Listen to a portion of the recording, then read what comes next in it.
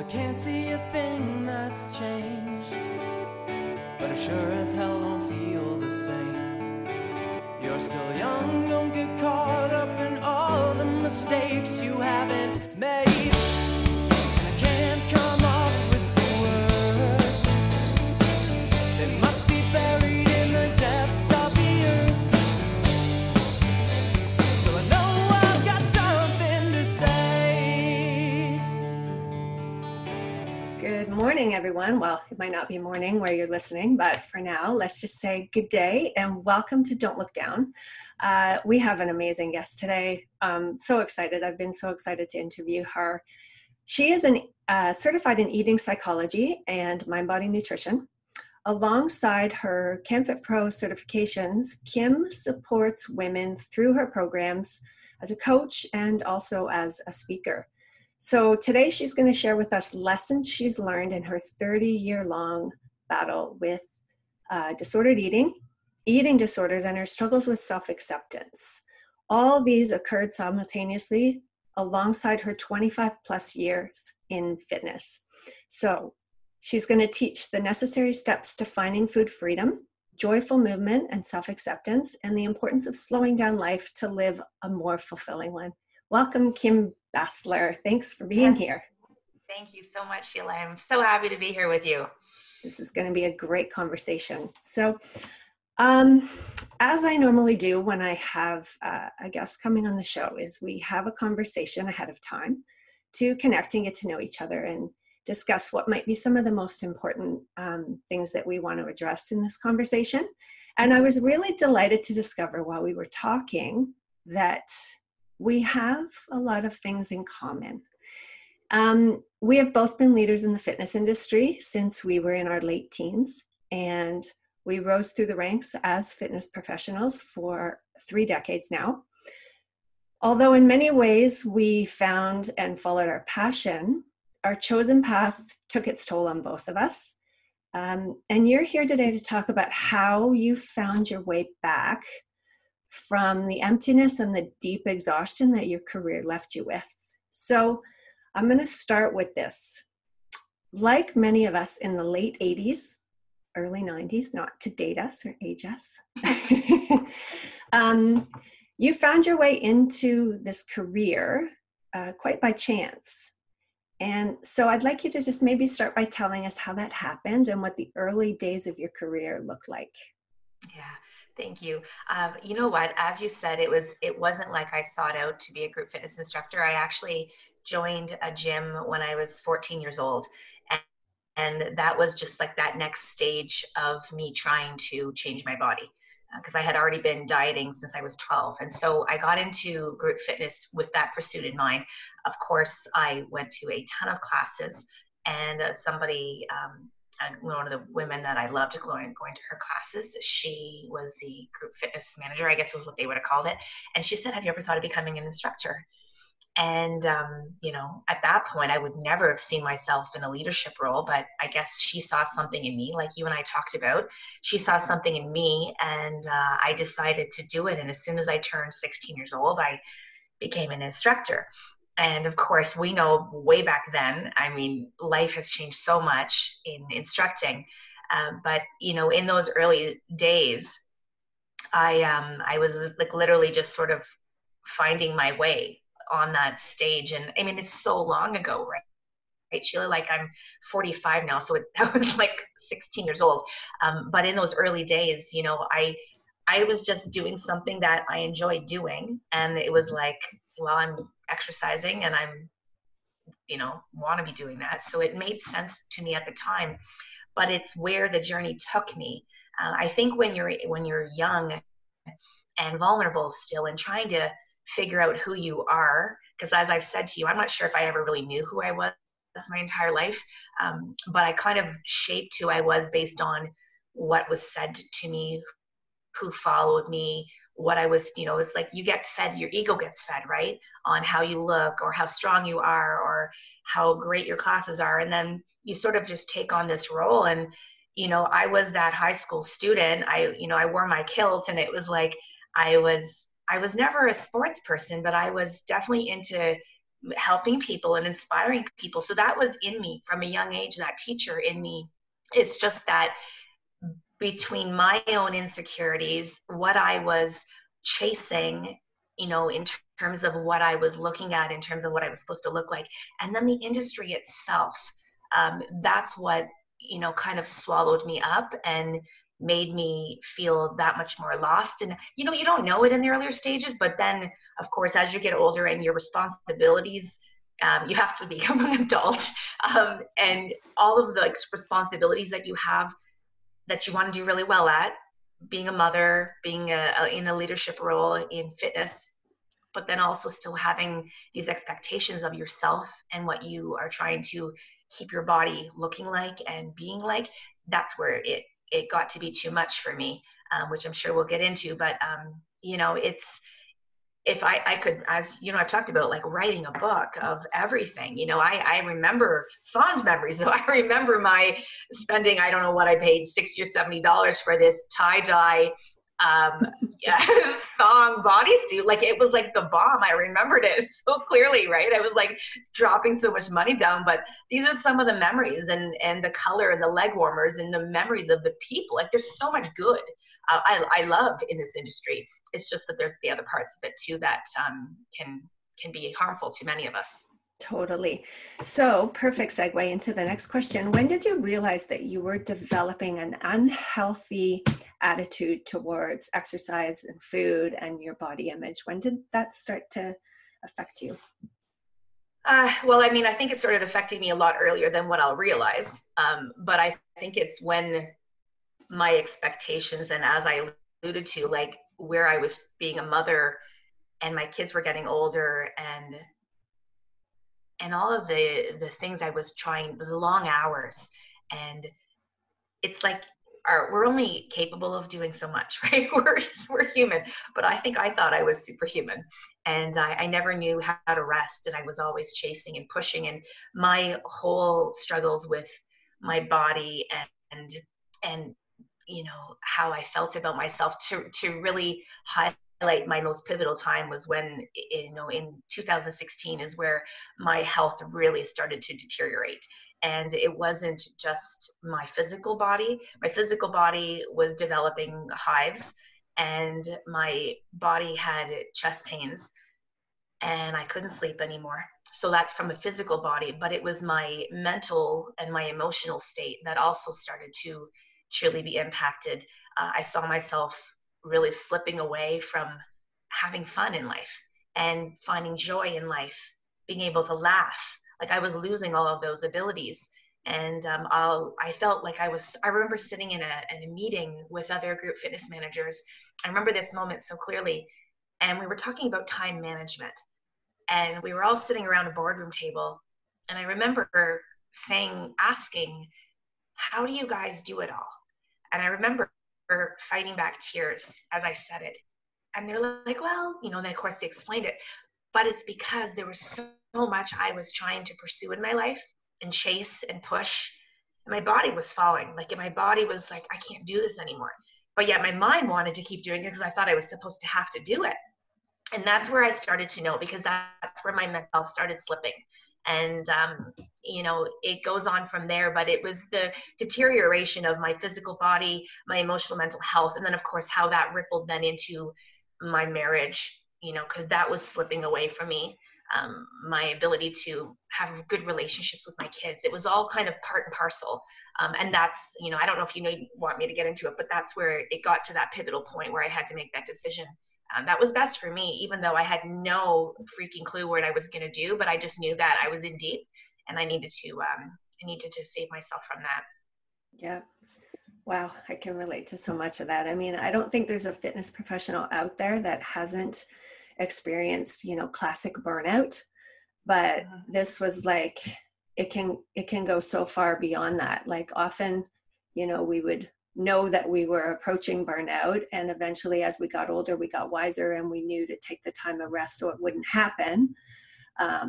But it's when it happens and you keep pushing through it, and then there's more detrimental effects to that. And I can totally relate to that completely.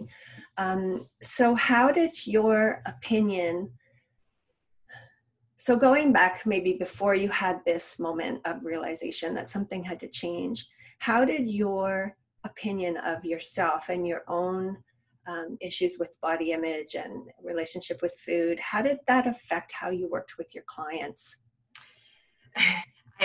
I felt almost like a hypocrite too, because, it's like I was telling them everything that I knew I was supposed to say. Like I was the person that was telling them to be appreciative of their journey and their body's strong and look what your body can do for you.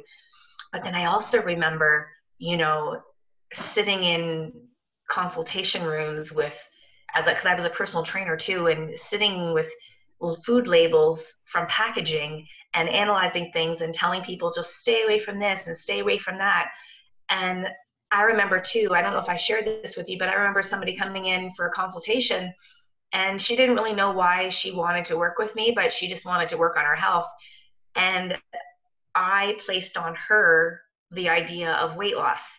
And, whether that was a part of her journey, she didn't say it. And I think back to it, like I put my stuff onto her because I saw health as size. I saw health as, are you fitting in with the norm? You have body fat on your body. I can see abdominal fat on your body. You must want to lose weight. So, that's how it impacted, my clients. But even in my later years, before I left and when I was teaching classes and when I was in leadership, those people were impacted by me too and affected by me because I was very distracted because I was this person on this hamster wheel running from point A to point B everywhere I went. And there wasn't a single second of time to waste. And I overscheduled myself. And so people saw the distracted Kim. But yeah, it was interesting because I was praised for that. The badge of honor, right? How do you do it all? You're so busy, but yet look at how great you look, like all of those accolades. But they were impacted by me too, because I've had people share with me that I'm so much more present now when I talk with people and when I'm interacting and connecting with people, I'm listening, because when you're focusing on all the things you have to do, or you have your own battle of your own thoughts in your own head, you can't connect with people the same way. So I believe I'm so much more present now and able to really see people for who they are versus how I used to be. Because it just wasn't possible. I didn't have the bandwidth in me to be able to give that to people. Yeah, fair enough. I'm going to take some of that burden off your shoulders, because I think in what you feel you projected on that client, I think it was also a projection from the industry in general, because back then, especially, the industry was really around fitness for weight loss.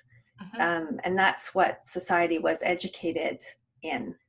It's changing now. But so I think that you had taken that on. We went into this as fitness professionals for the most part, that fitness was for weight loss. And so that's what we were just programmed that way. So amazing for you to recognize that it was on you, but it was on the industry as well, in my opinion. Yeah, no, and I appreciate that 100%. We teach what we are told to teach, right? And we were told how to do it, right? It was calorie restriction and calories in versus calories out, and that was the model and that was the prescription, and we followed through with it, right? So yeah, completely. So then how do you personally coach someone to replace the idea of exercise as punishment with something like punishment for something that you ate, with movement as a gift that you give your body, mind, and spirit? How do you help them translate out of something that is so ingrained in them, that exercise is punishment, and get them to think of it in a more positive way? That's a great question. It really depends on the person, but if we take the classic person who is exhausted, burnt out, cortisol through the roof, and really having this tug of war with their body, I really ask them to check in to see if what they're doing is providing them joy. Yeah, it might be keeping their body small, but do they enjoy what they're doing? And, for the long term, and that's where I like to educate people, like, you can be doing all of the high intense exercise and the HIIT training and whatever you're doing, but if your body is in a place of stress, it's going to keep working against you. And so whether that person is still looking to lose that little bit of weight loss around their abdomen, like, I like to educate people on that, because we think more is better and we think harder is better. And so often what our body needs is actually rest and restore. So my golden question that I always ask my clients and people that I interact with is, if all forms of exercise burned the same amount of calories, what would you do for pleasure? What do you enjoy the most?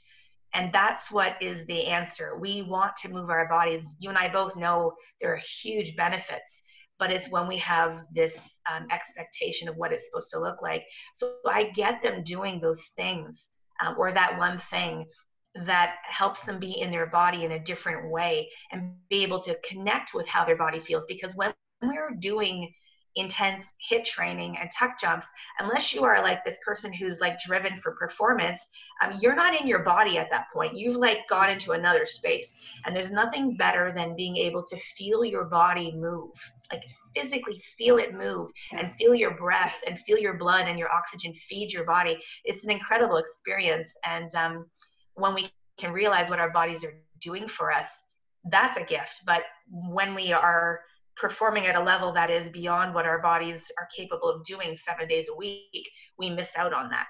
So sometimes the best prescription that I have them do is sometimes nothing, believe it or not. If somebody has been on a really long path of punishment for their body, I actually have them take a break and feel, or unless it's walking or whatever, but in their mind, they're not exercising when they're walking. But just getting them to check back in with themselves. And then that slowly starts to allow them to connect on a different level. And I mean, just on a side note here, that's where I also educate my clients and the people that I get to speak to is this relationship with food and exercise, that we are not needing to go and burn off the calories that we ate from the ice cream cone that we had on our cheat day, like all of this language. But it's hard. Like, that takes time, because we've all been taught that that's what exercise is for.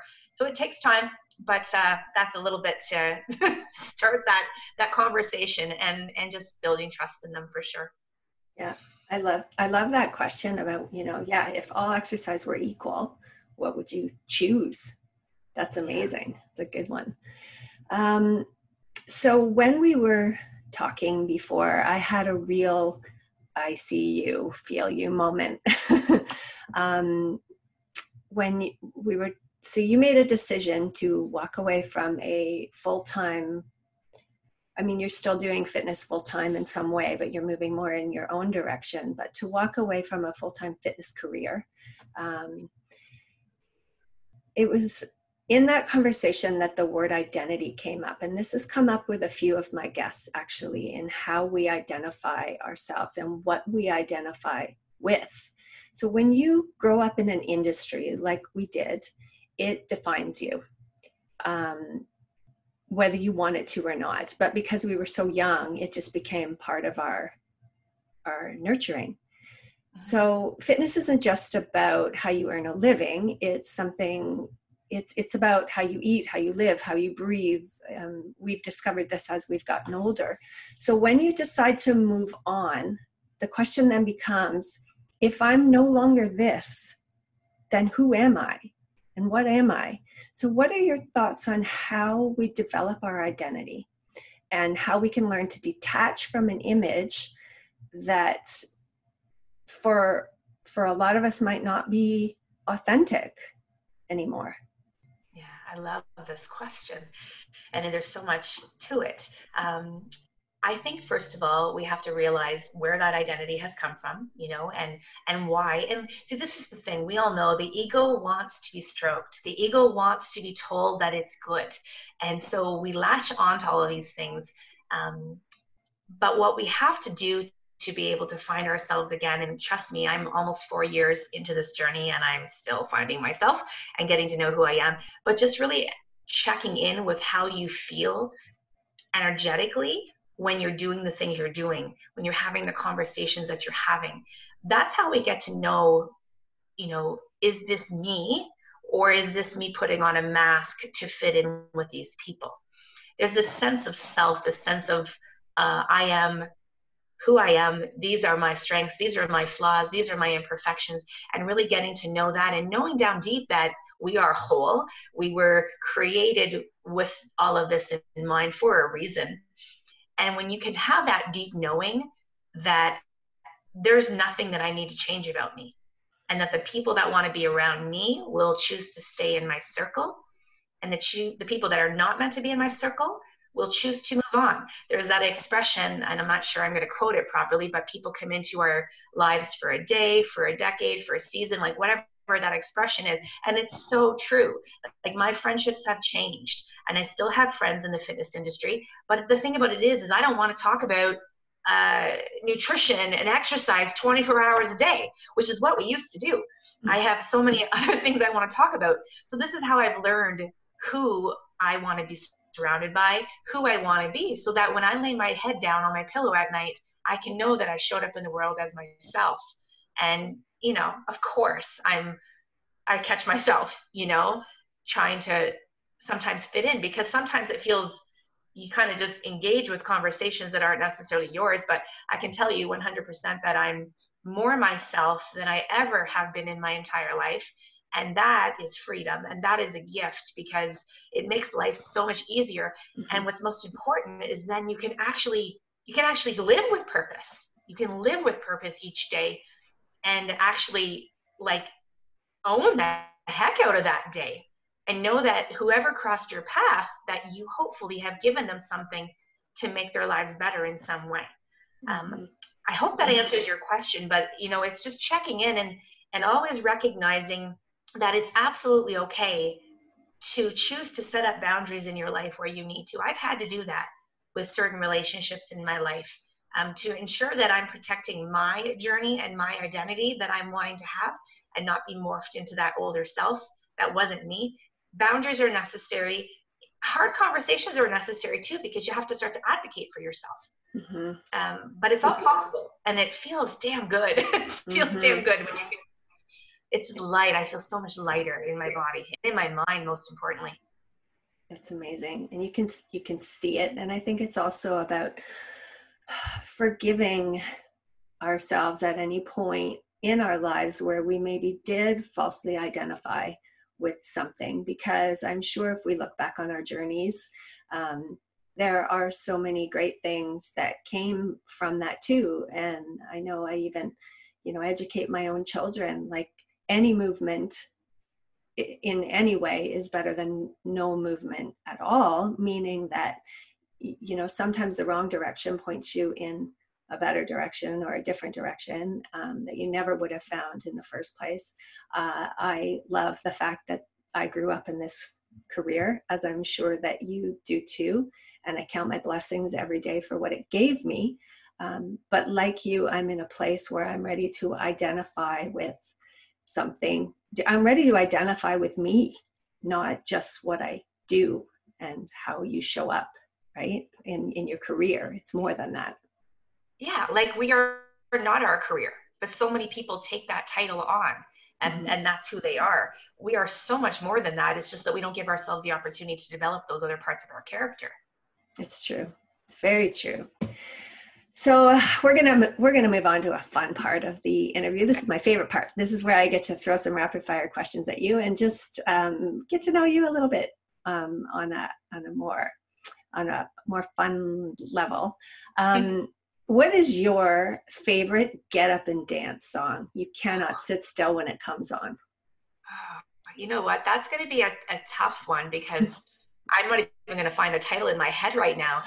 But because I have so many, I love to dance. And that's the other part of it, is as you become so freaking confident in yourself, you just move, right?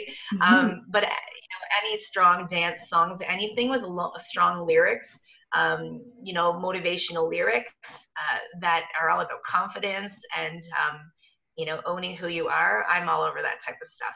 That feeds me for sure. What's your favorite guilty pleasure?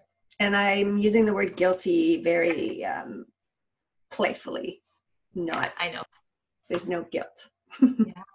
Guilty pleasure. I actually have to say, and this is like, so it shows how much my journey is going. I love laying down on my bed and reading my book and doing like nothing. Like, because that used to be guilt for me, right? Because it was like, stop resting, you have stuff to do. And I just love being able to go, I'm going to my bedroom for the night and I'm like needing to chill and I don't need to like tell anybody why I deserve this time. Like I know it. So that would be my guilty pleasure. I love that. That's amazing. What piece of clothing makes you feel the most beautiful? I have this beautiful flowing yellow dress that's full of flowers that I bought before I spoke at an event last year on body image. And I love this dress. It makes me feel beautiful in it. It's sexy, which I love. I never used to see myself as sexy. And I get, it's, you know, open backed, it shows skin, but the color and the flowing of that would be my favorite piece of clothing that I have right now. I've seen you in that dress, pictures of you in that dress. It's beautiful. Tell me one silly thing that you do that makes your family laugh. Well, it's probably, they laugh at all of my Facebook videos and my selfies and all the things that I do. And then of course the odd time that I do my TikTok videos and my kids see my videos and they're like, good Lord, that's my mother, right? Like they're embarrassed, my kids, right? But I think like I never used to be silly. That's the other thing, Sheila. Like my personality is changing. I used to not be that playful because I didn't grow up playful. So I'm learning, you know, how to just be free in my body. And I would say that my Facebook videos and my selfies and all those things. Good for you for venturing into TikTok land. Because it's slow, but now we have to switch over to Reels, right? I got to figure Reels out now from the Instagram page, but you know. What is one grooming practice that we do as women that you would gratefully never do again if you never had to? Well, you know what? I was sugaring and I gave that up. Like I was going and doing my legs and like lying there. And I mean, it was because I was sharing some services with somebody. And then it was like, you know what? I don't want to do this anymore. I mean, so like all the body hair removal, like, come on. Now I wouldn't want to walk around full of hair. That's not my choice.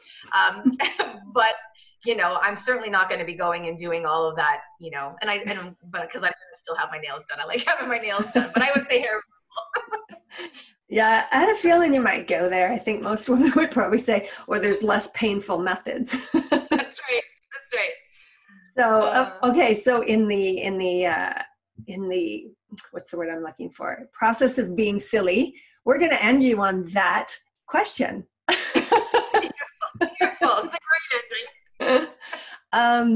So excited to have you here. So let the audience know where they can find you. We'll add it in the show notes and how they can reach out to you if they want to work with you. Yeah, absolutely. And I just want to say thank you again for this opportunity. I've enjoyed getting to know you too, because we've only recently got to know each other. So I appreciate this time. My email is kim@kimbasler.com. And, you know, I'm on Facebook. My title is Kim Basler, Food Freedom and Mindset Coach. Instagram, Kim Basler _Food Freedom. And, you know, really, ultimately, I'm very active on my social media. I'm fairly quick to respond to people. So you can definitely message me in there if you have questions. Anybody that wants to know a little bit more about the work that I do, because I'm not only doing coaching one-on-one and also in group, but I've now also started my Empowered Movement community where I'm bringing my passion for fitness and movement and everything that I have from this industry. And I'm then now bringing it in with my coaching to offer women a space, because as you and I have said, like we do feel better in our bodies when we are moving them. And I really want to try and help women on that journey. So some good places to connect with me. And I would love to hear from anybody that is looking to chat. I'm always open to new relationships. Amazing. Well, anybody who works with you is one lucky lady. Thank you. Have a great class. I know you're going to teach a class now. So have a good time, and thank you for doing this again, Kim. You are so welcome. Thank you for what you're doing on this platform as well. I wish you nothing but success. Thanks so much. Have a good day. And you too.